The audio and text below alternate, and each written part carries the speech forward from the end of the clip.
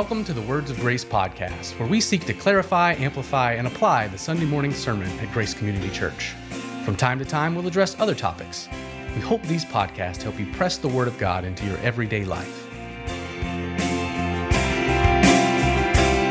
Good afternoon. Today is June the 19th, and I'm with Scott for a Words of Grace podcast. Good afternoon, Justin. Welcome back. Thank you. Yeah, I got back from vacation this weekend and rolled in on Saturday and was at church on Sunday. And that explains why some of our listeners missed the podcast. That's right. Well, everybody missed it, but some really noticed. Yeah, that's right. Those that listened noticed. Yeah. So we didn't have one last week, but we're back here for another podcast. And we were back in 1 Peter chapter 5. So, let's start off there. Let's start off with a little bit of an overview from the sermon on Sunday. Yeah. So in this podcast, we what do? We clarify, amplify, and apply. The Sunday sermon at Grace Community Church. Yeah. Yep. So where are we by way of clarity? Yeah. We're in the book of 1 Peter. It's a letter. And we've gotten through the entire letter. We're coming to the very last section. Yeah. And Peter has talked, as he said at the end, it's all about the grace of God. Mm-hmm. It's he's exhorting, he's instructing, he's encouraging in the true grace of God. And so we start in the very beginning. We've been born again to a living hope. Our sins are washed away. Jesus Christ is Lord. He's ransomed us with his blood. He's made us his people in the world. We're to be sojourners in the world. Mm-hmm. We're to live honorably in the world. And so he's just marching us through what it means to be in the grace of God and to live by that grace. So we come to chapter 5. He's focusing a lot on the congregation. And so it started where we did 2 weeks ago, which was on the elders of the congregation, instructing them to give oversight, to shepherd well. And then yesterday's text, he addresses everybody. He says, all of you, and he's talking about humility. And he's talking about how we are to live in the congregation, in the Christian community, with the quality of humility. Peter uses a proverb that touches on the two postures of the Christian. The proverb is that God opposes the proud but gives grace to the humble. Mm-hmm. So we tried to talk about that in general yesterday, and then we looked to how that proverb, grace to the humble, affects the way we have a posture toward each other in the congregation, clothe ourselves with humility, and then the way that we live before God, which is under his mighty hand, coming under, submitting to, humbling ourselves under the mighty hand of God. Yeah. And then he closes that little small section, with an example of how we come under the hand of God, and that is we cast our anxieties upon him because he cares for us. Yeah. So really it was a message about humility, but more than that, it was about God's grace to the humble. Yeah. That being the context of our humility. Yeah. Well, one of the things I wanted to talk about, it was in reference to submitting to underneath the mighty hand of God. Yeah. And you kind of went there for a little bit and talking about maybe some of the challenges that we have in hearing that statement, under the mighty hand of God. Uh-huh. So the question I want to kind of throw out to you is, why do you think it's hard for people, Christians, that are trying to grow in their knowledge of God and become more like Jesus?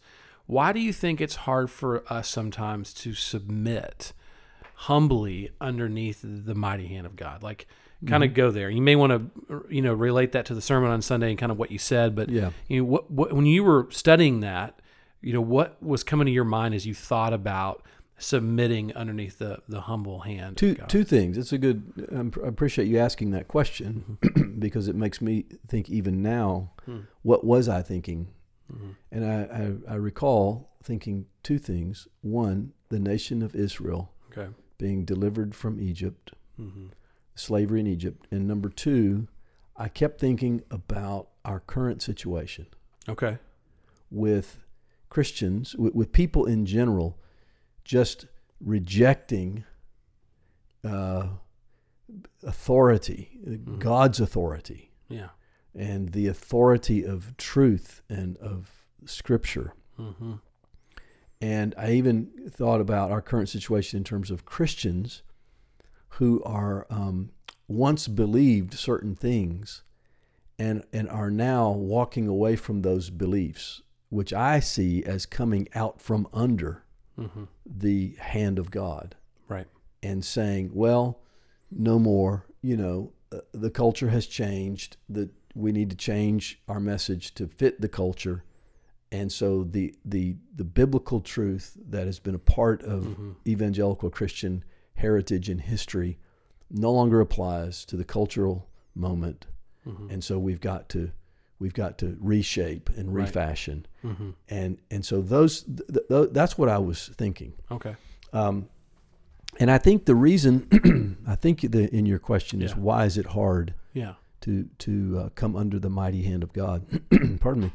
I think it's because people don't understand. We don't understand. I say people, we, because of our natural bent and indwelling sin in us and pride that resides within us. We don't understand that the mighty hand of God is actually a good thing. Yeah. We tend to think that we need our immediate needs met.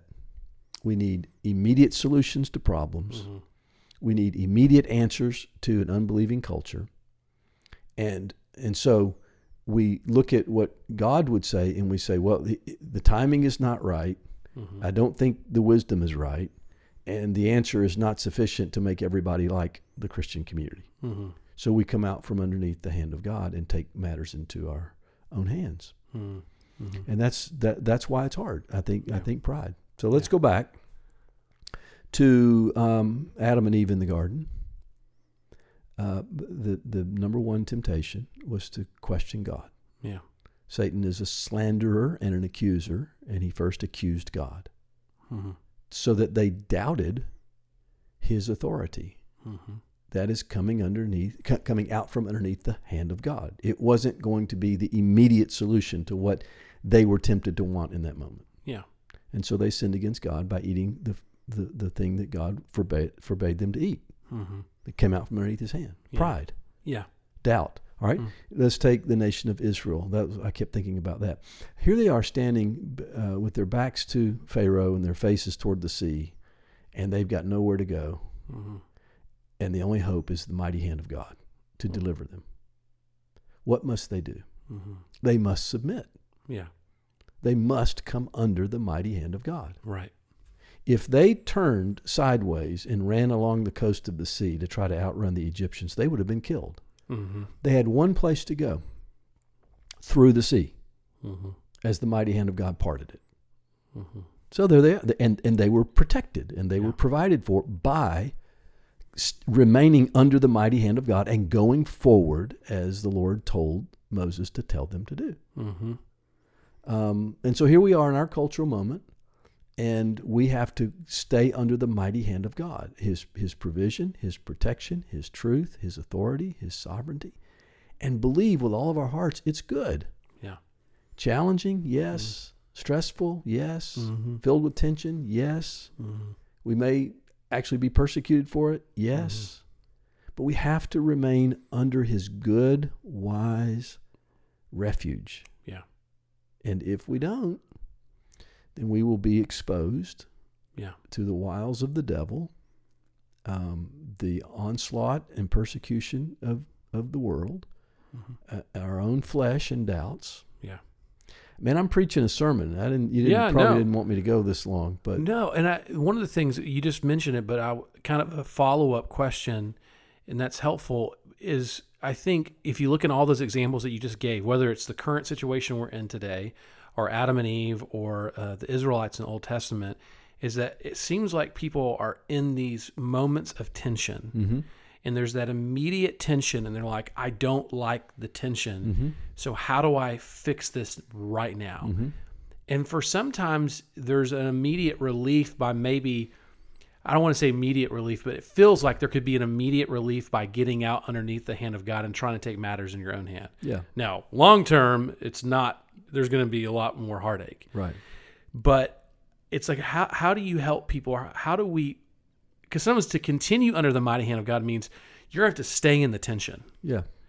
So it's like, it's almost feels like I should get away, by getting under the mighty hand of God, I should get away from the tension, but it may actually remain. Yes. So how would you encourage us as the church to remain under the mighty hand of God, even when we know there's going to be tension?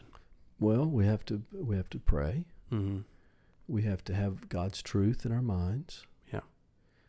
Justin, I think we're always looking for something novel, some new way, when the old ways are what the Christians have always had. Yeah. You receive what God has given in His Word, in His promises, in His instructions, in His care, in the gospel. You receive it. And you take it to prayer. You let it form your prayers. By the filling of the Holy Spirit and guided by the truth, you resolve to be faithful, and you walk forward, and you trust God to do what He's going to do. Yeah. This is necessary for salvation. One must humble himself or herself under the mighty hand of God to be saved, because God says that human beings are sinners. You and I have listened to Martin Lloyd-Jones make this statement. Yeah. When everybody can check this out on YouTube if you want to. Yeah. Just type in Martin Lloyd-Jones, and you're sure to find this little clip where he's being interviewed. Yeah. About modern man and the modern message, and shouldn't the message be shaped to meet the needs of modern man and that sort of thing. And he just looks straight at the interviewer and says, "Man is a rebel." And that we chafe under that. Yeah. Under that message. But if we will submit to it, then, and humbly, as Peter says, then we will receive from the Lord grace. Right. God gives grace to the humble. We will receive from the Lord grace. The grace of repentance, the grace of faith, the grace of forgiveness, the grace of reconciliation to God.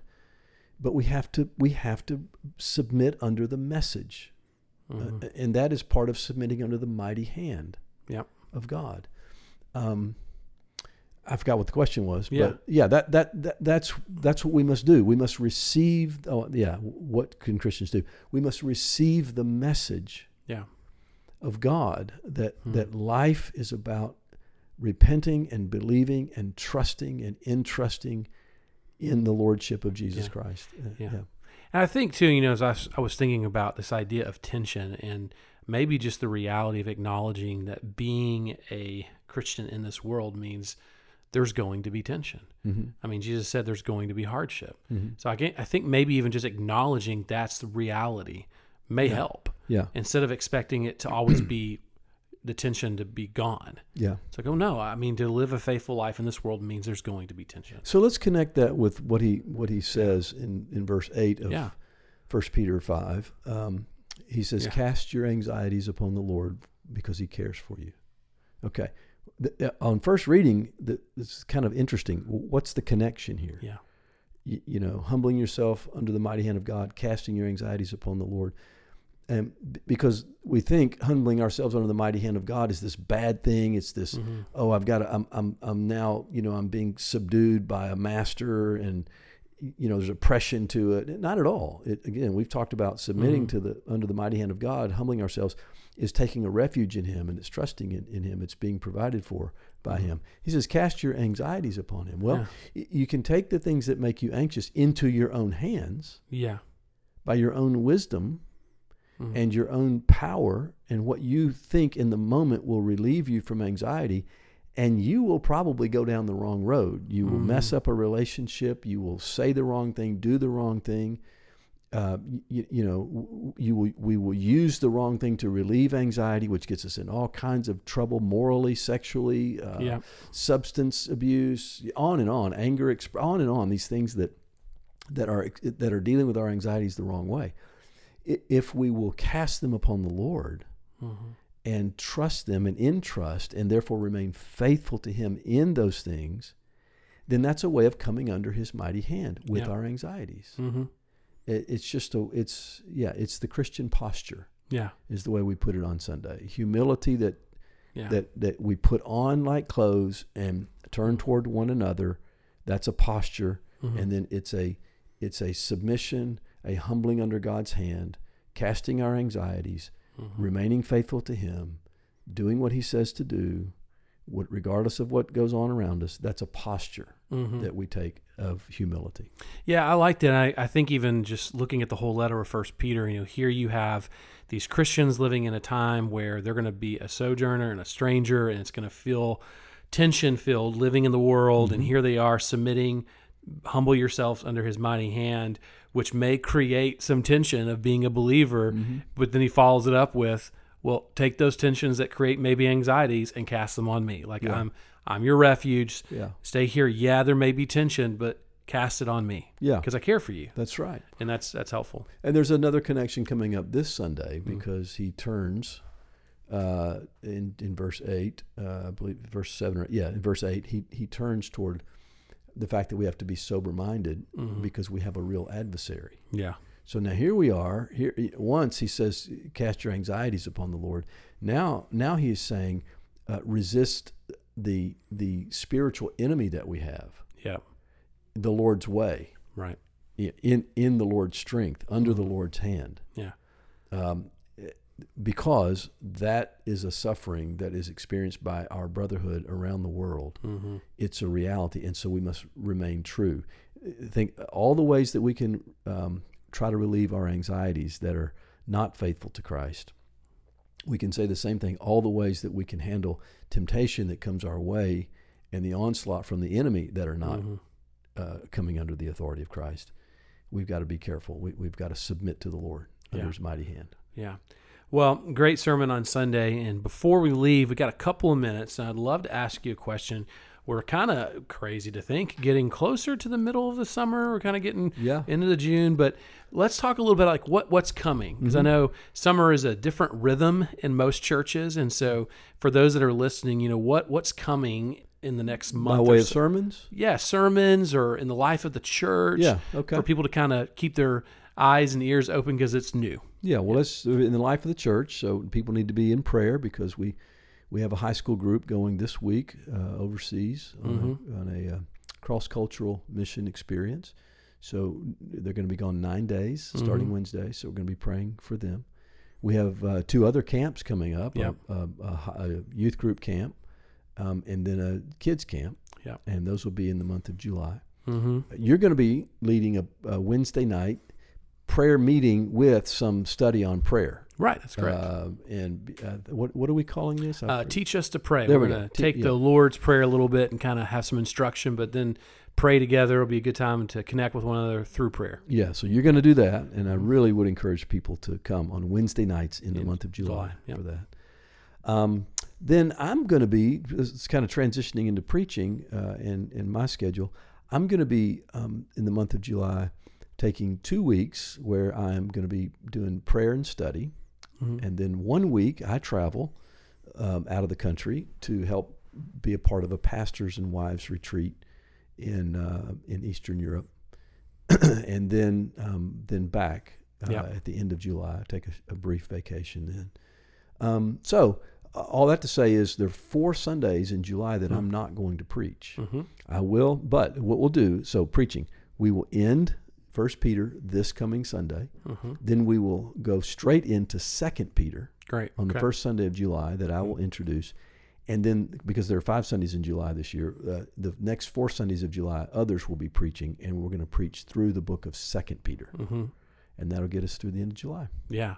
Good. And this Sunday, we're going to take, there's going to be no adult discipleship studies going on in the building. That's right. We're going to meet in the chapel, and we're going to spend some time talking about why it's important to serve in the church. And how. And I think it's fun to talk through that because I think a lot of times you can easily walk into Grace and look around and go, man, they don't need me. And they got everything covered. And also I think we forget that sometimes you can really connect through serving. It's a great way to connect with others. And so it'll be fun. It'll be the why and the how. And so we'll take the time on Sunday. I appreciate you doing that because we're going to move into the fall. Right. And, we have a growing congregation and we have a lot of new people, and we want everybody to be served in a way that's helpful when they come, and we want people to have the opportunity to serve. Right. That's right. So you're going to lead in that as well. Yeah. That's great. This coming Sunday at 9. Yeah. So it'll be great. So we got a lot coming up, and I think you hear all those details, and I hear Scott patting in my back of my head saying, there's a lot of details, but make sure this is all just entrusting all of this to the Lord. Yeah. I mean, this is a time for us as a congregation to pray for our children, our youth, our adults, everything happening here at the building. There's a lot good things happening, and summer is an opportunity to kind of get checked out a little bit. But it's also an opportunity to really press into the church. So. Yeah, good. We'll look forward to Sunday finishing up 1 Peter. All right, thanks.